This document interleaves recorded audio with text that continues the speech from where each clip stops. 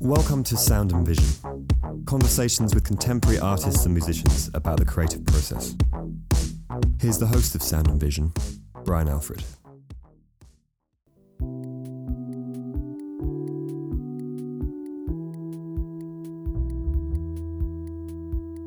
Haley Josephs was born in 1987 in Seattle, Washington, and spent her formative years in the city of Pittsburgh. She received her BFA in Painting and Drawing from the Tyler School of Art at Temple University in 2011, and her MFA in Painting and Printmaking from Yale University in 2014. She also studied abroad in Italy at Temple University in Rome, and again at the American Academy in Rome. Haley has exhibited locally and internationally. She was included in Painting Forward at Thomas Erben Gallery in 2016, Too Much of a Good Thing at the Basilica Hudson in Hudson, New York, and had her first solo exhibition, Civil Twilight, at Deli Gallery in Long Island City last spring. She currently lives and works in Brooklyn, where I met up with Haley and we spoke about our mutual early years growing up in Pittsburgh, the Warhol effect, color nostalgia, and the value of listening to yourself in the studio. Here's our conversation.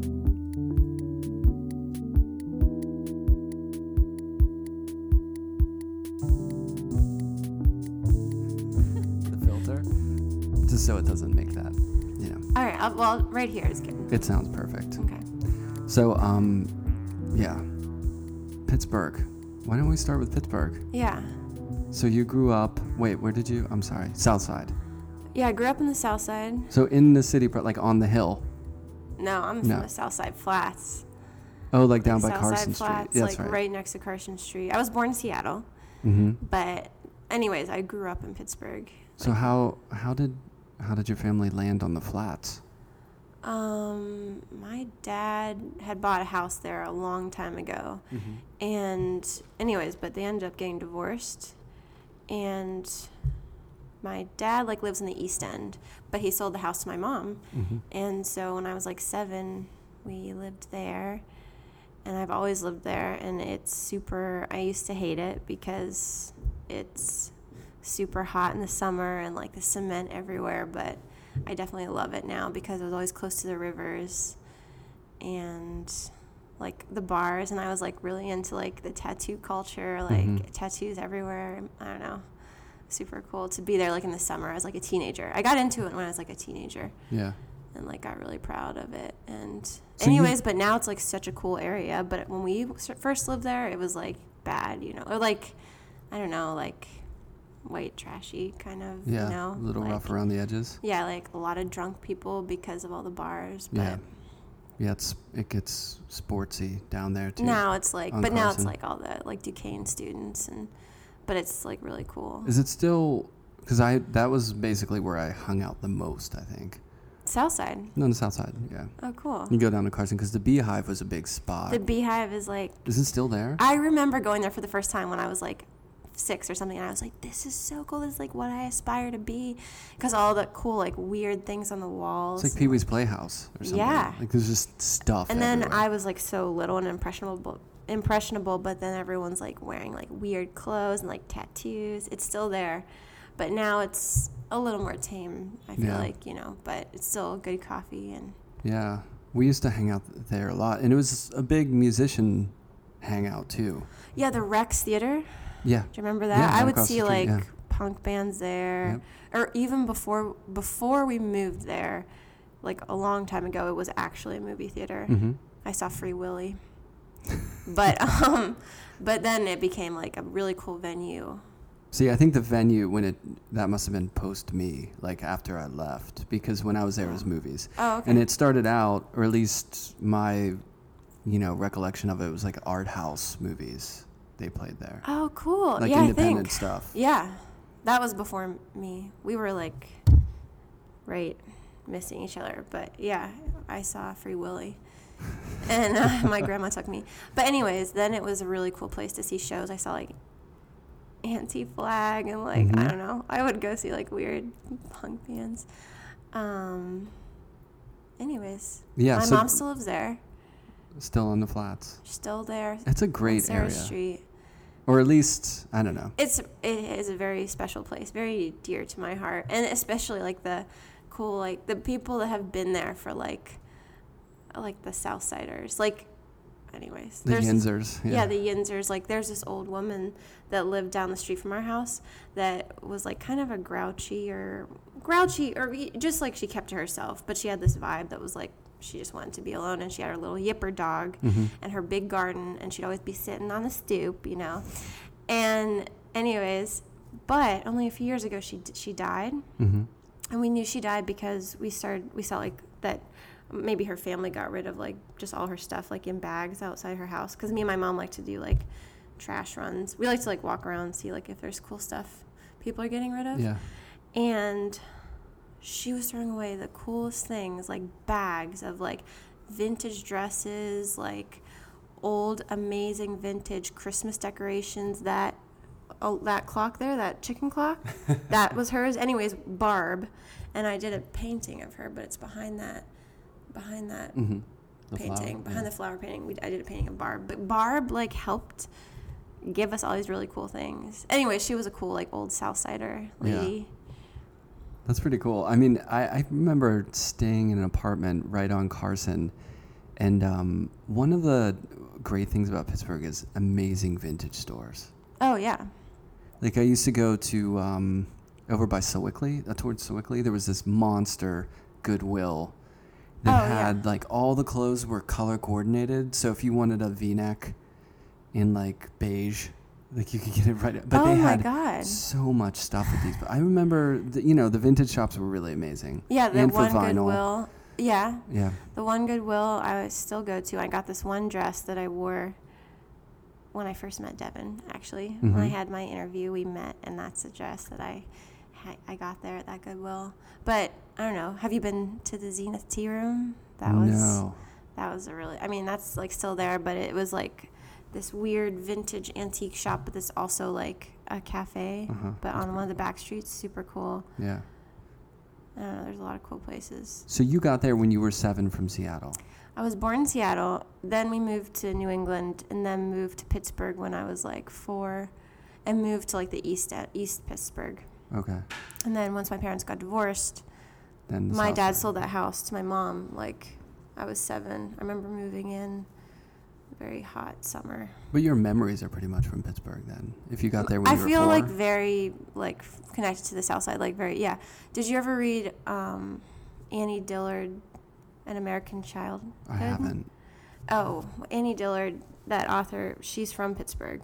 It was really, I just finished that book, and it was just really cool because she talks so much about growing up in Pittsburgh. Although she grew up in like the East End, like right around like where the food co-op is in Pittsburgh, like right around that area. And anyways, it was really nostalgic and really special to listen to her describe like the streets of Pittsburgh and how it framed her childhood. And I feel like the South Side for sure did that to me. I went back. I don't go back often.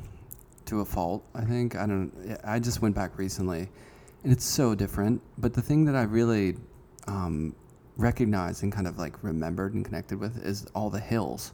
I know, it's so really beautiful. hilly. Yeah, it's so hilly. And people describe it. I feel like people say like this is like San Francisco. Yeah. Like, and it is like so extreme. Like we do our walk when I go home. When I'm going home next week, actually, or home. To see my mom. And we live right by the one South Side steps that go all the way up the South Side. Oh, yeah. That one hill. Yeah. And it goes all the way up. If you go all the way up, it's like a workout. And it goes to this church. I forget which church it is, but the view is so amazing. But to get up there, it's like I lived crazy. Halfway up there. Really? Yeah, in a place. I lived for a summer in a place, in like one of those crappy houses on the side of Mount Washington. Or Mount Washington. Take it back. Mount Washington. Yeah, we were on the side. And, for a summer, I lived on and would walk up those. They were like steps from 1890, maybe? I know. Sometimes I'm walking, I'm like, this is my last step. Like, this is going to be the end. It's going to fall through. But that's what I remembered, these crazy hills and driving. Wow. I was like, I think maybe I'm a good driver. because I learned to drive in that insane landscape of Totally. really steep hills, roads that are barely the width of a car. Yeah. And then parking on those streets. Yeah. Like my mom was just saying, because she's visiting, she had to find this parking spot. She's like, you would have never thought I could have parked in this parking spot over where she's staying in Ridgewood. And my brother was like, you're not going to make it. And she did it. And she was very proud. She's like, the South Side taught me, because we would find before like, we could never find a parking spot. She has a driveway now, but it would be like this whole thing. And we would put like lawn chairs out. Mm-hmm. Oh my! And we put lawn chairs out, and there's this whole thing I did when I was like 12 or 13 or something, where we put a lawn chair out and somebody moved it, and we, as a joke, we wrote up this whole thing on, like, I wrote this thing on the computer of like, this is like the lawn chair removal act. Like, you're being warned, like, our surveillance camera saw you, and we have a history here in the South Side of, like, putting lawn chairs out, and, like, you disobeyed. And it was, like, obviously a joke, but we made it seem like it was really serious, and we put it on their truck, and they laughed. But, yeah, that was, like, the thing, like, you could never find parking. Right, yeah, it's tough. Yeah. And not easy. So you were sort of trained on those streets. How did art come into things? Was it at school that you first started doing it, or did always. you not? I mean, like, it was like always would be drawing when I was little.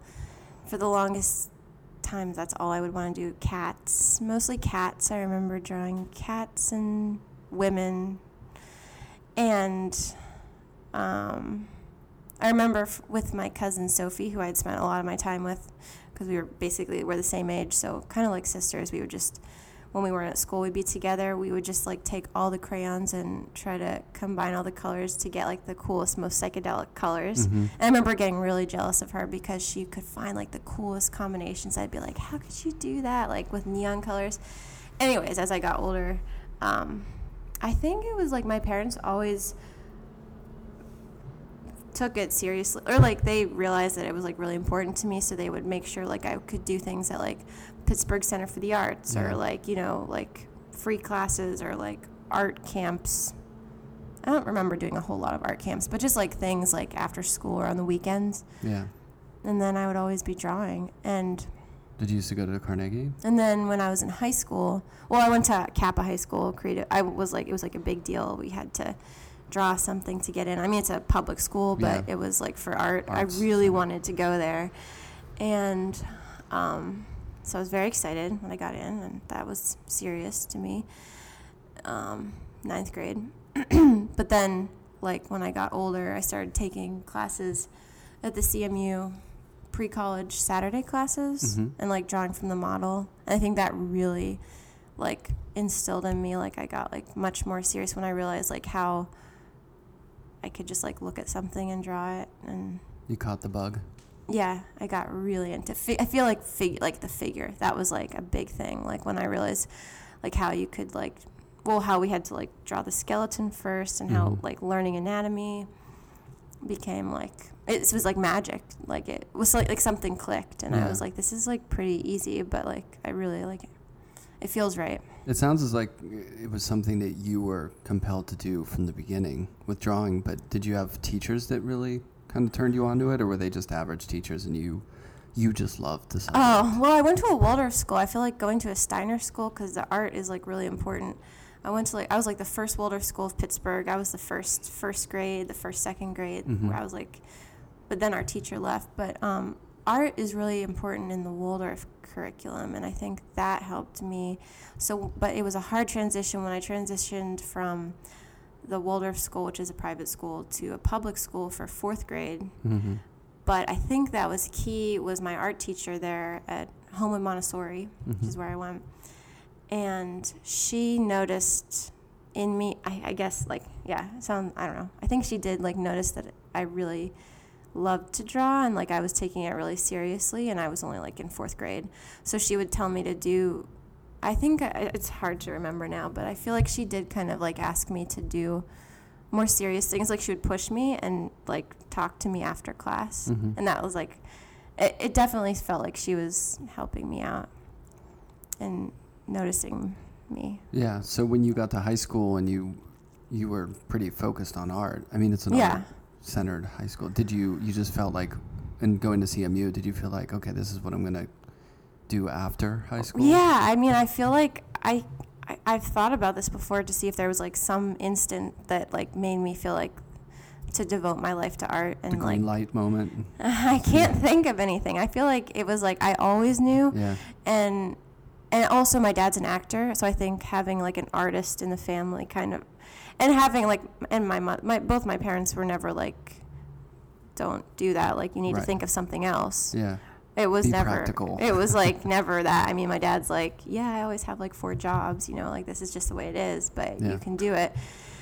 Or like being creative is like important, you know, if you feel that. And yeah, I mean, when I was little, I was like, I love animals, like want to help animals, but I always knew, like, I think it was more when I was 17 and I was at Kappa, and we got into, me and some of my other friends, but I got into governor's school. Do you know about governor's school? I mean, I know of it, but I don't. Because it doesn't exist anymore, I don't think. Unfortunately, it was a really good program for like juniors going into senior year, where you could go up to Mercyhurst College campus near Erie, or in Erie, and it was like an intense art experience. Like I got in for painting. There were other art forms and theater and music and dance, but I got in for painting, and there were 10 of us that got in from. It's all for Pennsylvania. Yeah.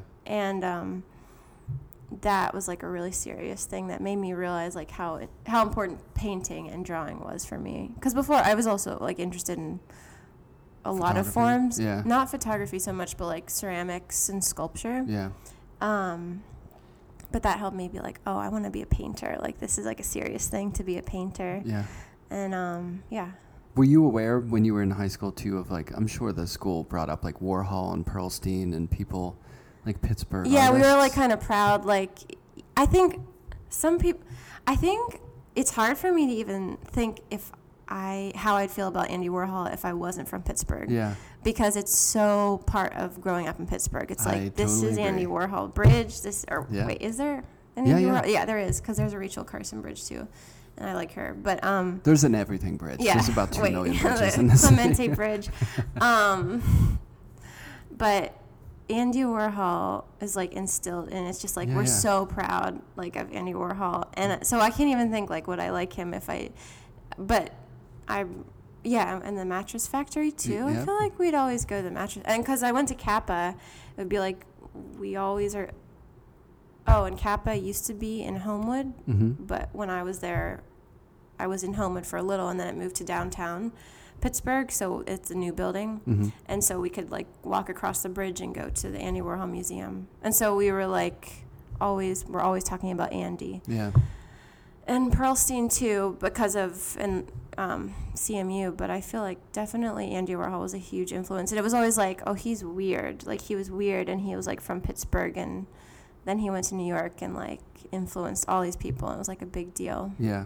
I see. I talk about it a lot to people, you know, of Warhol, like the sort of unconscious impact of Warhol when you grow up there. Yeah. But I don't think you can understand it unless you're there, because it's not like it's in your face all the time, but he's just there. Yeah, you're right. I've never really had a chance to talk to someone about this because they're not from Pittsburgh, but it is. It's like because there's certain things about Pittsburgh that we're just like really united and proud about, right? And that's like one of the core things to definitely. me. I mean, as it maybe just also because I'm a painter, but I feel like it's like there, and we're like really proud. But I remember going to art school and meeting people who would just say, Warhol sucks, I hate him. And like it was shocking. I know, me too. Yeah, so I think recently someone was like, oh, I never liked his work, and I was just like, oh. And then it made me think, like, would I like his work if I wasn't from Pittsburgh?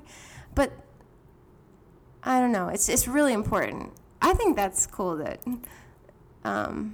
they make it seem so important. Yeah. You know, but I mean, it is. It's so cool that a city is proud of like a visual artist. That's really rare. I mean, he was really popular. Right. But the funny thing about it to me is Pittsburgh's such a blue collar working class city. Yeah. And Warhol is, here's a guy who was really blue collar poor. Totally. Grew up selling cans of like Campbell soup cans to make money, right? Yeah. So his mother instilled within the family like this blue collar work aesthetic, totally. work Yeah. ethic. And then he went to New York and was associated as being this sort of like pop culture, fringe sort of weirdo who was just hung out with vagrants and drug addicts and musicians. Yeah.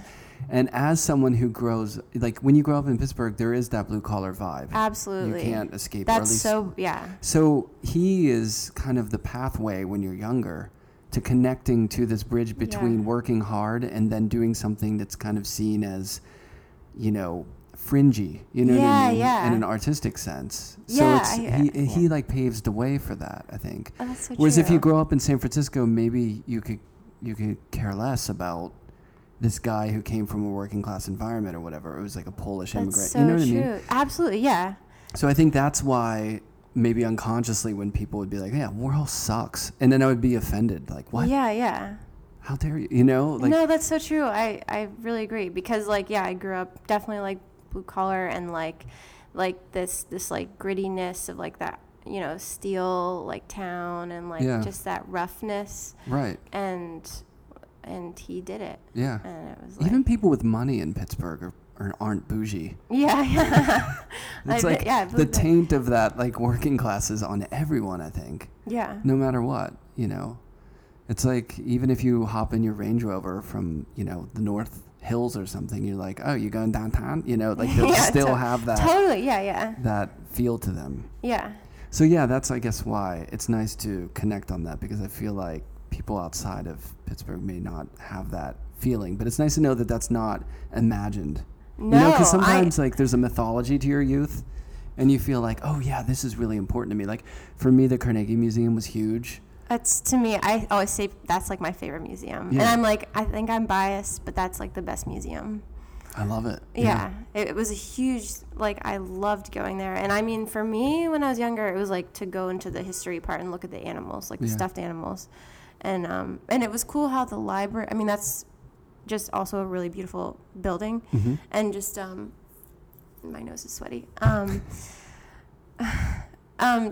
You would go into that amazing library because my aunt, so I would always be drawing with Sophie, my cousin, and my aunt would always be watching us, and she would always take us to the libraries, and that would be the best library to go to, would be the Oakland Library. Mm-hmm. And you used to be able to get into the museum from the library. Right, yeah. I don't think you can do that anymore, but yeah, that's the best museum. And we'd go look at the animals Mm-hmm. and then the paintings, and I'd be like, and then I would take classes. When I was in middle school, I did drawing classes at the museum, and we would draw from the paintings. Didn't it feel amazing? For me, when I used to visit the museum when I was in school, like grade school or high school, and you see those giant paintings, I was like, what is this? I know. Amazing. I was like this, and I remember trying to draw one big painting they have there. It's like a mythological scene. I have no idea. It's still there, and I was like, there's horses, and probably knights. And I'm trying to draw that, and it was so complicated. And I was like, I can't believe someone did this, and this is amazing. It's blowing my mind. That's so cool that you feel the same way, because definitely Andy Warhol. Yeah. Is it's. I never put my finger on it, but I think you did. Yeah. And then also that museum, Mm-hmm. I think it was really important, guiding me. It's kind of like the foundation or something, Yeah. Even to this day, when I see Sheeler paintings or something, I'm like, oh yeah. Yeah. It feels right. Yeah. And it wasn't that, it wasn't that Steel City-ish when I was there, but it does have that vibe to it, even though CMU is making it techie. You know what I mean? Mm-hmm. But still, there's that old patina of gray soot on everything. Yeah. Or the memory of it is ingrained in in the South Side, how before I lived there and before you lived there, it was when the steel mills were really up and running, and also my dad worked in the steel mills when he was younger, everyone's part of that, but there would be this patina of soot over the whole city, it was crazy, anyways. And the sky is gray too, so you had the whole... It's like people think Seattle's like supposed to be like the most overcast city, but Pittsburgh is number one, like the most like has like the most cloudy days year round. Yeah, we won that competition. Yeah, we won, which is interesting. I was born in Seattle, and then we went to Pittsburgh, but yeah, we have really cloudy days. And it's good to know we'll never suffer from seasonal affection disorder. Right. We've got a good like foundation of gray. We're so used to gray. Right. Yeah, but you're not. We'll get to your work too, but there's not a lot of gray going on in your work. Right. But it sounds like from an early age, maybe that was like, color was a way out, or you were just exploring psychedelic crayons, and like I trying was to exploring psychedelic push the crayons. envelope from early on. Yeah. And I love that Warhol's he was very kind of pungent with his color, but there was a grayness to the conceptual side of his work. Yeah. A real kind of, anyways. So I think he had that in his work as well. So you're in high school, and what do you decide about going to school after that? What do you do? I was into art. Well, so it was really important going to governor's school when I was 17, and then that kind of reaffirmed I was definitely want to go to art school. Mm-hmm. And it was just like, what schools? And I applied to a lot of schools. I wanted to go to art school right after. I wanted to get out of Pittsburgh. I was like, I have to get out of here. That's a necessity. Yeah. And I was like, definitely. And so I don't know. You don't need to know like where I was going to go, but I decided to go to Tyler. Mm-hmm. And actually it was between Tyler and Alfred because I really was into ceramics. Alfred is good ceramics. Yeah, and I was really into ceramics, but then I was like, I want to do painting and ceramics. So I ended up choosing Tyler, even though it was in Pennsylvania. It was good. Well, it was good because it was a state school, yeah. But also Philly seemed really different from mm-hmm. Pittsburgh, and it is. And I'm glad that I chose Tyler because it ended up being like I chose painting, and I'm really definitely feels like that was the right choice. Yeah. But Tyler was a great experience. I was at Tyler when it was at the old campus. Like it was much more like surrounded by nature where it used to be. Mm-hmm. Have you been there? It's been a long, long time, and I just went in passing. I haven't been to Philly in a very long time. Oh, interesting. I used to play music there and had friends because I went to Penn State, so I would commute there to see music, and I had a lot of people. It's almost like Penn State's like half Pittsburgh people, half Philly people, and then some Jersey people too. But we would go visit places in Philly, and I think I remember being there, but that was a long time ago. Probably in the place that you're talking about. It was probably when it was in Elkins Park, which was really beautiful. Mm-hmm. But it was cool that I was able to experience both. So I was there, and then it was like when I studied abroad in Rome, because Temple has the study abroad. Oh, yeah. program. What's it called? Temple Rome. Temple Rome. Yeah. People from outside. Yeah. Yeah. Yeah. Actually, there was someone, I think, from Penn State. Yeah, Penn State people go too. Yeah. In between that time, then it transitioned to the new building, which is really nice, up in North Philly, like where the Temple campus is. Now Tyler's like part of that. Yeah. And that was cool. It's still there. Did you have some good teachers there, or anyone that sort of... Yeah, definitely. I mean... lit the fire, so to speak? For sure. Like Mark Shatabi was a really... Mark Shatabi, but Donna Nelson... Oh, yeah. ...is like, I feel like really important. Yeah. I mean, sometimes I think like that's the only reason I got into Yale is because she wrote my recommendation, but she was really important. Yeah. For me. And was Rome amazing too? I mean, seeing all that? Yes. Yeah. That's a lot, right? That was so amazing. Have you been to Europe before then? No. No, people from Pittsburgh don't travel when they're young. Not very far. We would go back to Massachusetts, but I'd never been to Europe or out of the country at all. Actually, that was my first time going out of the country, and it was like, oh my God, it was beautiful. It was super cool. Yeah. I mean, the art was, but it was just like being there. Yeah, the light there. The light is different. It's really beautiful light. The materiality of everything is so different, right? Yeah. Yeah. So that was good. So you had the foreign experience of Philly, which is a provincial foreign element, and then going over to Europe, which is a whole other thing. And what was your work like at the time? What were you making? In Rome or just in general, in undergrad? I was doing paintings that I don't have images of, but it'd be cool to see in contrast to how things are going now. But I feel like you would be able to tell that I made them. Mm-hmm. I feel like it was figurative still. A lot more elements of like figures in weird groupings of figures in kind of strange compositions, Mm-hmm. And I would do a lot of the time I had like wolf heads on the characters Mm-hmm. that I was doing a lot of that, or like they'd be wearing masks and it would often be like a wolf. That was one thing that I was doing a lot, and I think a lot of the time I was obsessed with finding like old photos and like painting from old photos, like this like nostalgic feel. Mm-hmm. I'd find old photos in Philly when I was living in Philly at like weird antique or bookstores, but then in Rome I'd find them too at like, so then it had like an Italian aspect, like they'd be like looking really Italian, but I would find like old photographs and paint from them. So and the color influenced those paintings a lot because I was like, I really liked the old photo like aesthetic look, like The kind of sepia or like a burned sepia, out yeah, kind of feel to it. yeah. Was the color similar to what it is now, or were you just playing around with these warm and cools that are kind of pushing and pulling against each other? In high school when I painted, it was like really a specific color of like grays and like phthalos. Mm-hmm. And then when I started seriously painting in college, I think it'd be like that nostalgic kind of color from the old photographs that it would be like peaches and like turquoise, like I don't know, some of those. Yeah. There's like colors in that flower painting that Mm-hmm. I feel like I can't describe it any differently, but it was like a nostalgic kind of color tone that I was really interested. And I was also interested.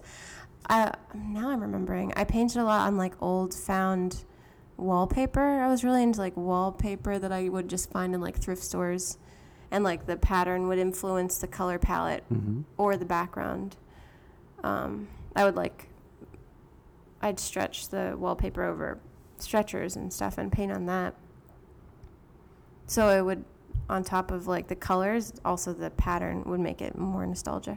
Right. I was really into that. And then when I graduated, I got a studio right by my house in Kensington, Philly, Uh-huh.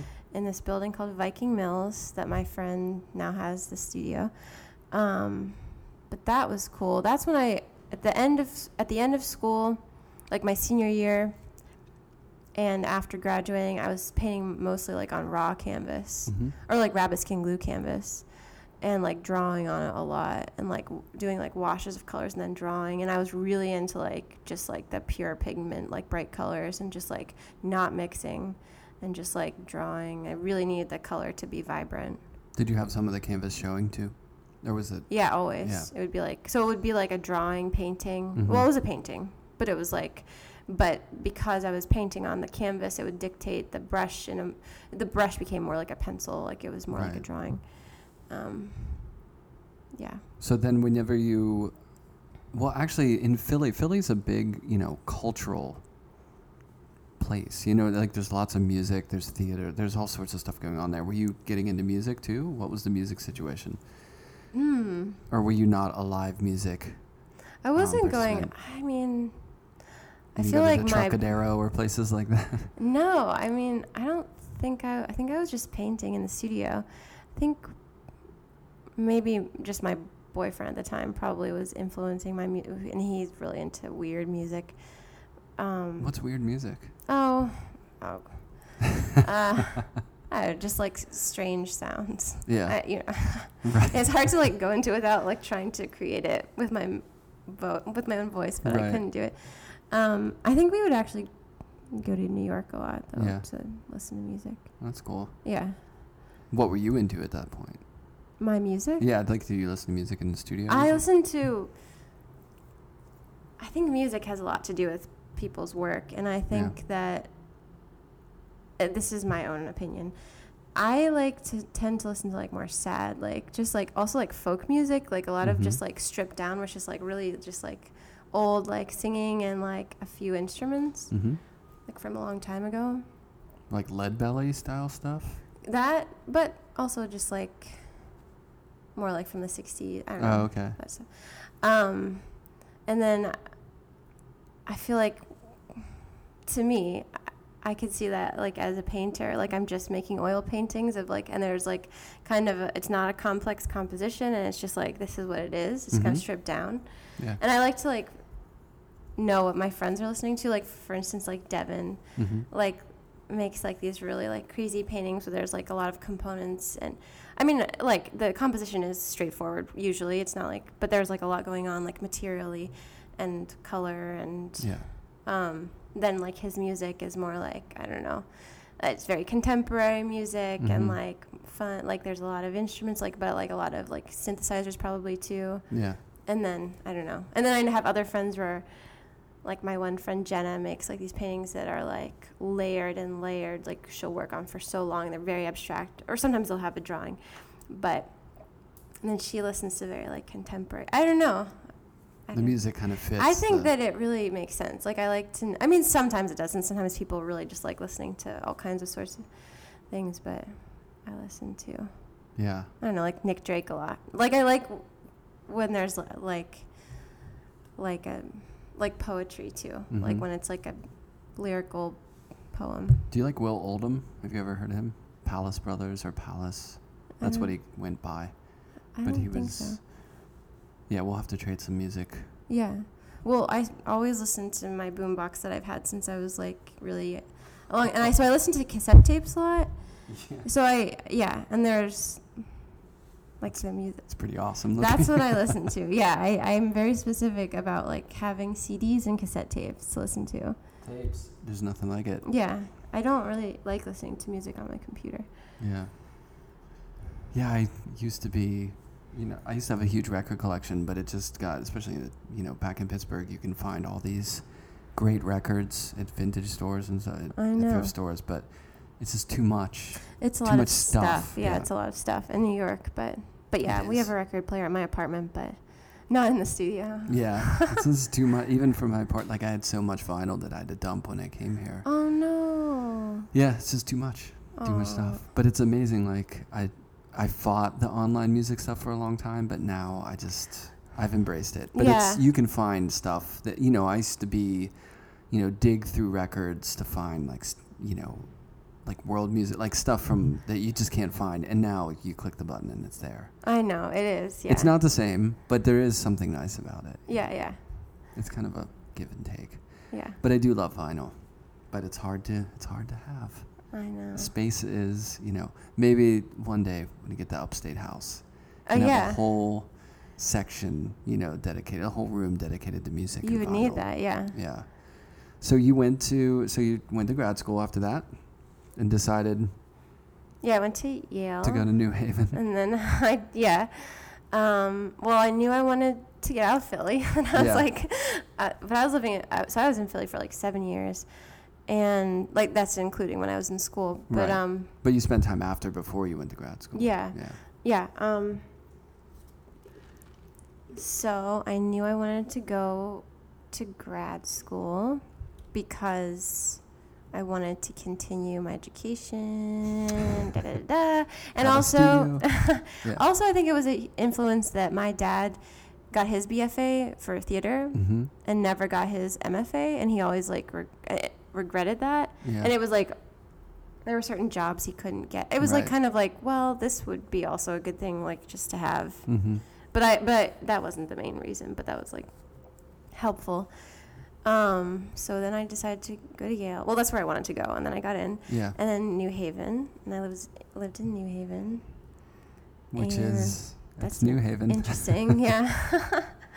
Well, it's cool to go back, although I haven't in a really long time. But the one time I did, it was kind of cool to go back just because it's always nice to go back to a place that you had a significant part of your life in, and then there's like that familiarity. Yeah. That's nice. But, the memories and all that. Yeah. It's super weird. It's like, oh, I can't believe I did that. And it was like only 2 years, but it was like it felt intense, long. you know? And it was like so strange. And the pizza.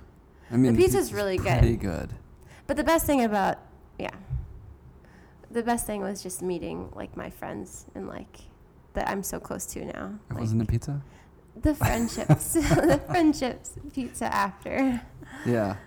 So do you still have a lot of people from your class or their bordering class here? It seems like there's a good amount here, yeah, for sure. Sometimes like I feel like there's not too many people from my class around anymore. Oh, maybe. I think it ebbs and flows. Yeah, such is life. New York's not easy. It's not. No. I mean, a lot of people from my class, but I think like the year after me or something, a lot of people went out to LA. Mm-hmm. I think it depends on the class. Yeah. Yeah. So that's good. You got what you need to get out of grad school, which is friends. 2 years of work, friends, community. Seriously, that's such a huge part of it. I think it's community. Super important. Yeah. Yeah. I mean, I think that I'm so grateful for that. The painting I made a lot of shit, but it was like, I had to. I made a lot of work. I made so much stuff. Yeah, you're supposed to get it all out. Yeah. Right? Yeah. And then get your ass handed to you by the faculty. Although, you had the new guard there, right? Like you weren't, what years were you there? 2012 to 2014. Yeah. So that's the new building and all that stuff. Oh, yeah. Yeah. Right. Sorry, I think it is fairly new. Yeah, well, it's relatively new. I mean, I was in the arts and architecture building back then. Right, yeah. With the architects, which was cool. That's cool, yeah. Yeah. Well, we're close to that building, though. Right, you're right across from that hotel. I stayed at the Duncan. The Duncan is amazing. I stayed there for my interview. Isn't it like an Alfred Hitchcock movie scene? Like, it just feels... It is, or it seems like that, yeah. And it's old, and it's like, and they have pictures of all the people, like of all the Yale, like old football people. I don't know. They have old pictures, and I remember I got there early, and they were like, a room isn't ready, but we have like a smoking room if you want to. And I was like, all right, I wasn't a smoker, but it was interesting. I just wanted to put my bags down because I had traveled from Philly like early in the morning to get there, so I had a day before my interview. Mm-hmm. And anyways, I stayed. So that was your sort of introduction to New Haven. Yeah, I was like, this is so weird. And then I had my interview, and because my idea was like, just let me get an interview there. That's great. I'll be happy to get that. And then I did, and I was like blown away. And then I met Devin on our interview day. But then after the interview, I was like, I don't know how I did, but they gave us a tour, and I had this like really strong feeling inside that I was like, I mean, I've had this feeling rarely in my life, but I was like, I'm meant to be here. Like, this feels right. And it was something about walking around, and I went near a church and like sat in the grass, and I was like, this felt right. This feels right. And I was like, darn, I messed up my interview. How is this gonna happen? But I was like, but at the same time, I was like, but it's supposed to, because I feel it. Right. And then it did. But anyways. So you did that. You made a ton of work, and then was the plan to move down here right afterwards? No, the plan was there was a group of us that did want to go to LA, but random things came up. Like somebody got some, residency, someone got a teaching job, someone else got a teaching job. And then it turned out it was like only me and my boyfriend at the time and another friend who is not very reliable. And so I was like, all right. And he had lived in LA before, and he was like, I don't know if I want to go there. I really wanted to. But anyways, we tried to move back to Philly. He did not want to live in New York. I did. But I was like, I don't have to. Like, I'm open to other things. Like, I kind of, like, want to do something weird. I don't, like, want to go exactly to where everyone else is going. Right. Because I'm different. Yeah. You're going to break the mold of the New Haven in New York or L.A. Yeah. So it ended up going upstate to Hudson and, like, going there for a day and, like, seeing, like, Jeff Bailey Gallery and like seeing like a lot of artists that I knew at this opening, at Jackie Gendel opening, and then like seeing this place called the Basilica and like seeing like the feel of the town. And I was like, and it was like affordable. Yeah. You know, I was broke. Right. And I was like, okay, you know, screw it. Let's just go there. Like, I don't know. Like, we'll just go. And I was like, we can't stay in New Haven. I'm not staying in New Haven for the summer or whatever. Yeah. We were like, we have to go. So we moved to Hudson. And I had like I had the nicest studio. And it was like really affordable. I had a house. And it was like. Were you renting or did you buy it? Renting. Yeah. Looked into buying. But, anyways, it was pretty crazy up there and isolating and weird to be there in the winter and like being in the hills. But it was like really good for my work because I was like super in my head and digesting and like transforming from the person I was in grad school and like trying to make sense out of all that.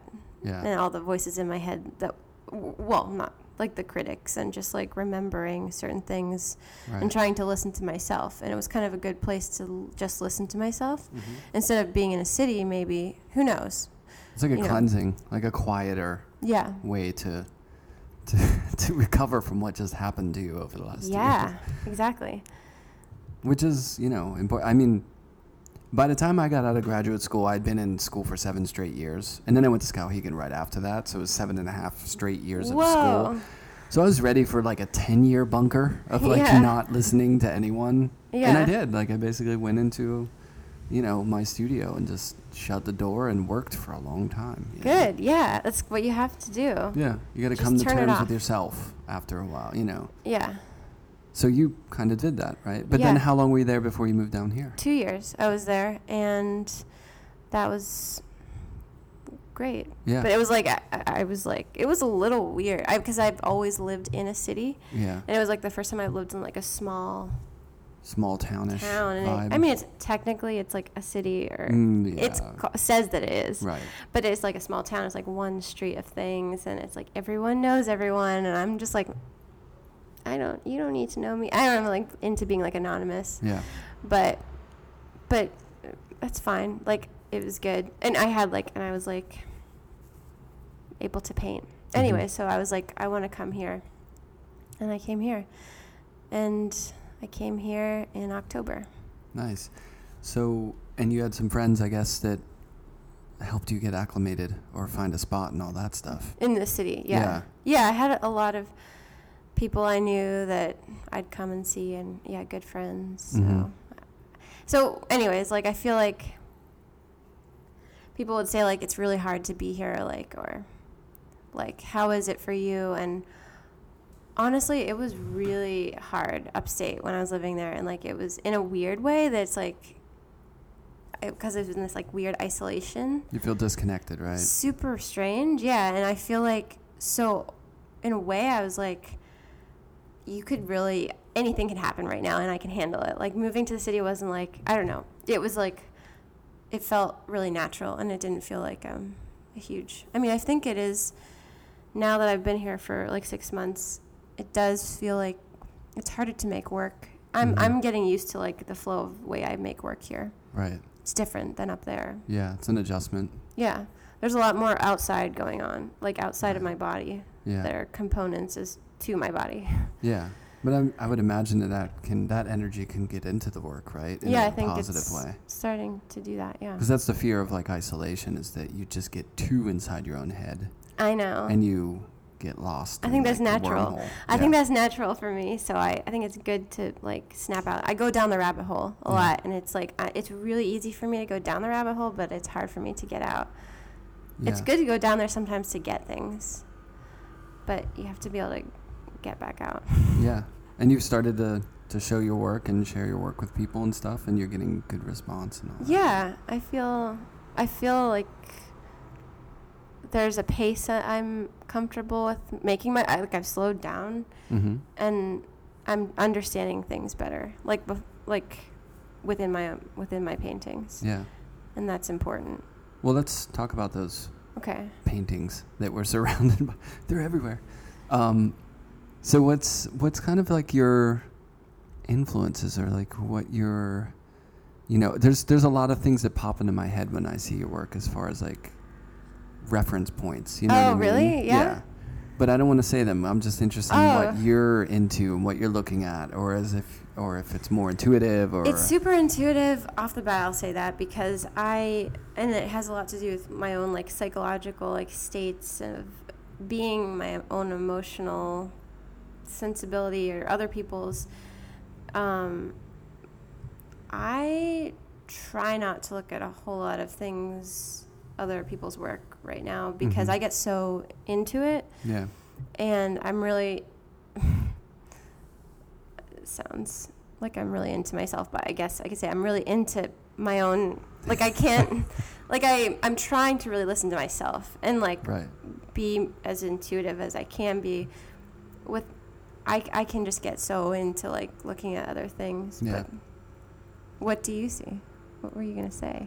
I want to know. People were just in here on Monday. I had a group of people, and there's a lot about, like, religion, like they were saying, a lot of religious things. Yeah, I didn't go too far into religion in my own mind. It's more of a combination of,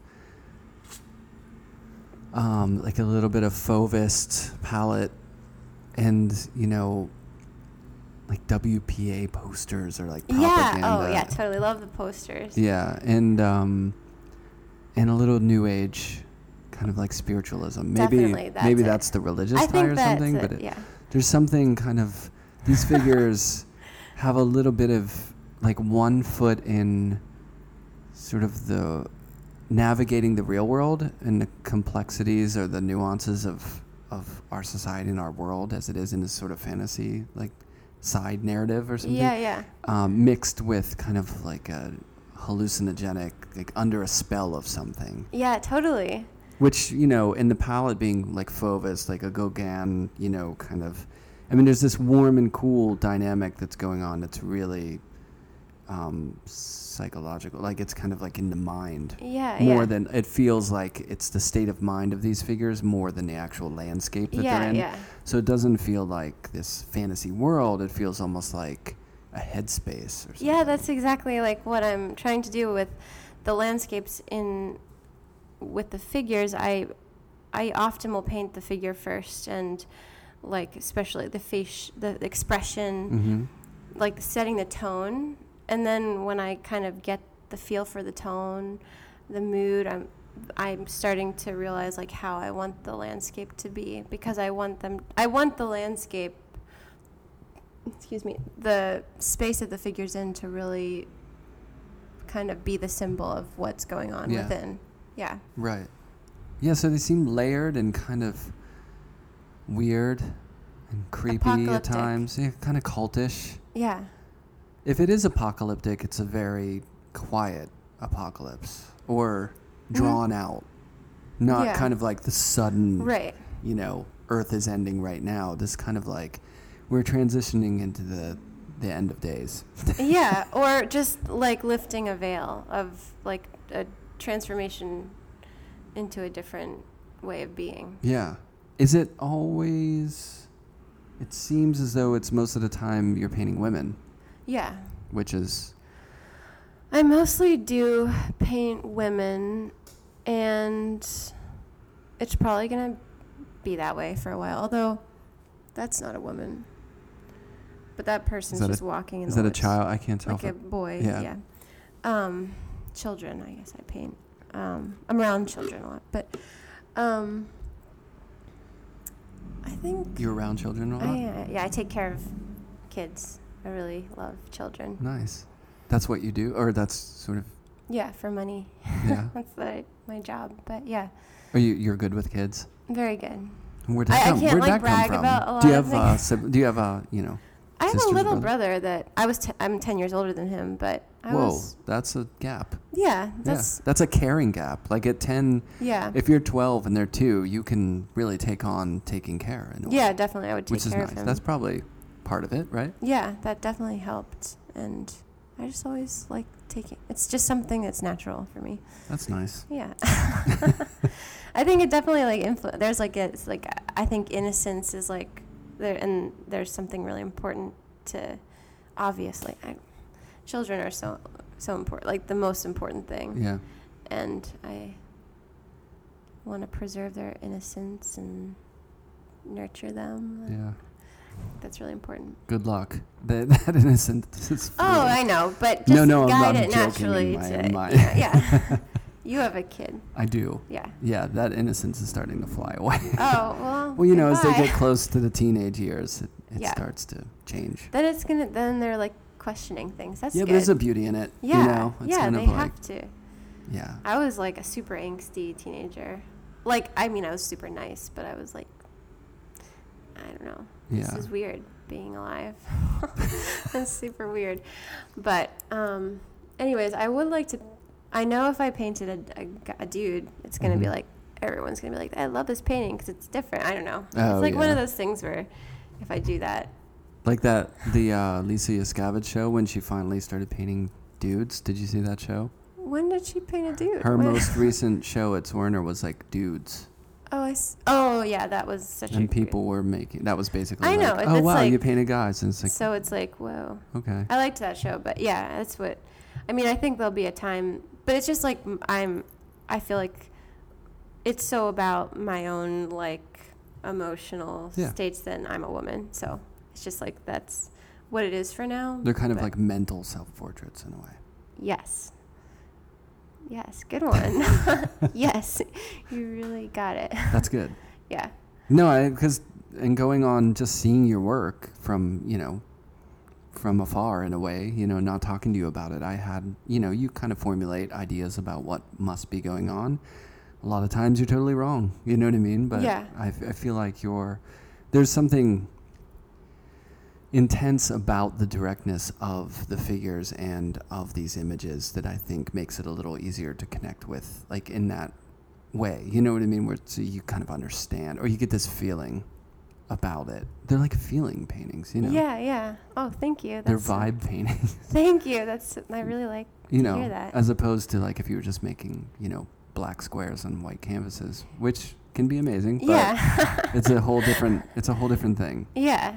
But I think that I love the idea that the color can be this thing that ties together your first experiences and like your desire to push color with crayons as like a young person, and you're pushing color. Color still is a big part of these paintings. Like it's a big part of the way that they talk, Yeah.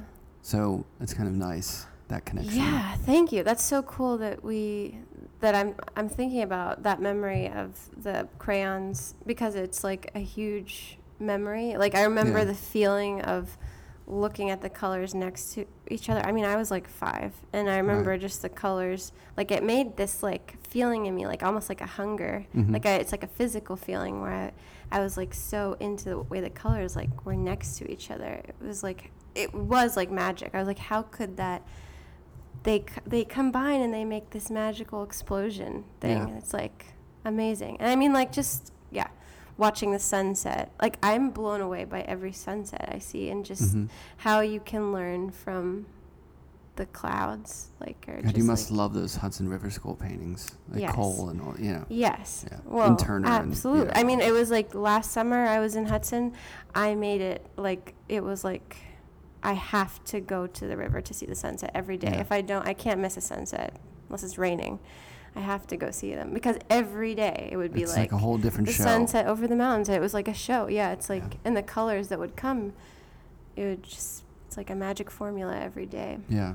My theory on that whole thing about the crayons and being an artist, I feel like when you get to an age, like when you're younger, you're unconsciously trying to connect to things in your youth that kind of made you excited, no matter what that is, right? Yeah. No matter what you're doing is in your job or like in your life. It's like if you really loved making colors with crayons, when you're in school, you're trying to connect with that. Or if you were in, grade school science class and you made a volcano that exploded and it was awesome, you know what I mean? Then you try to go to school for something with like, earth sciences or something. Like you want to connect to that feeling of like enjoyment, excitement, discovery, and all that. Right? Yeah. But then as you get older, let's say you're an artist and you're working for a while, as you're older and you gain more experiences in life, I feel like you start to want to just get back. You're nostalgic for experiences that you've already had, like being in school and like meeting friends for the first time and painting all night or whatever. Yeah. So as you get older, you just start referencing more recent things that were referencing that feeling, but you're always trying to get back to that like wonder of being a child and like experiencing things for the first time. Yeah. I think that's life. Yeah. Right? Yeah. That's why kids who are drawing in grade school are the best. I know. Like second grade, amazing. Yeah. You'll never make better work than when you were in second grade. I absolutely agree. Yeah, because you're seeing things and you're just like, everything's in the most purest form. Yeah. And you're just like, I'm trying to translate this thing and like, this is the most purest way I can do it. Right. There's a moment where you're conscious of what you're doing. It's not like when you're in kindergarten, you're just like putting like crayon everywhere. And it's just like you're pushing it. You're one with each stroke. It's like you're really like, you're like, like I have to get this line this way, and you're present. I feel like you're really present with each movement. Yeah, you get to this very kind of like short window where you're conscious of what you're making, but you're not self-conscious about what you're drawing as a kid. Yes. And that's when it's amazing. Yes. And then they get to be like 4th or 5th grade and they're trying to make a dragon look like a dragon and it sucks. And then they're not good anymore. You know what I mean? Yeah. That's like life destroying. That's when society sort of crushes you. I like those things too, though. No, they're amazing. Yeah. No, but that's the challenge, I think, when you get older as an artist or as you're making more and more work down the line. It's like I'm conscious of what I'm doing, but then how do I make it even better? And I think that's when work can really get amazing, but it's harder to do that. Yeah. I think. I know that's just my BS philosophy on being an artist. No, I think that's right. Yeah. So what do you have coming up? Anything? Just painting? Nothing. Just painting. I have this little show that I'm in that is a dog show. It's called Dogs. I didn't know about this. Oh. Yeah, I think it's opening on Tuesday. Where is it? Somewhere in Brooklyn. You can let me know, on the intro I'll tell everyone about it. Cool. It's going to be fun because it's just a lot of cool painters that are making dog paintings. Nice. Yeah. I don't have my painting here because I gave it to them. It's a dog painting. It's a painting of a dog. Is it your first painting of a dog? It is not. You've painted dogs before? I have painted dogs before. I've never painted a dog. Today I gotta do you have a new goal. I do. You should paint a dog. I will paint a dog. Yeah. Before it's all over, I'm going to paint one. Yeah. So you have that coming up? Yeah. And just making work? Yeah. Cool. Well, it's been great to chat with you. Yeah, it's been really great. And it's amazing. You've completely, I think as I have, you've completely hid the Pittsburghese accent. Yeah. I thank you.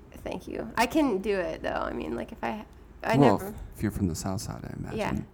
I would say the true Pittsburgher can just say simple words like "holla," and then that.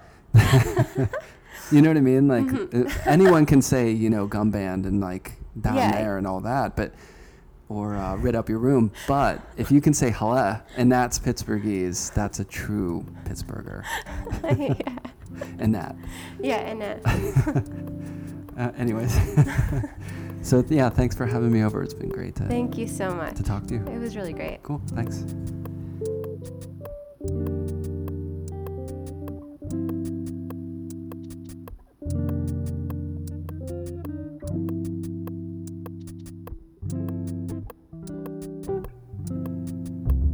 Sound and Vision is recorded and produced by myself, Brian Alfred.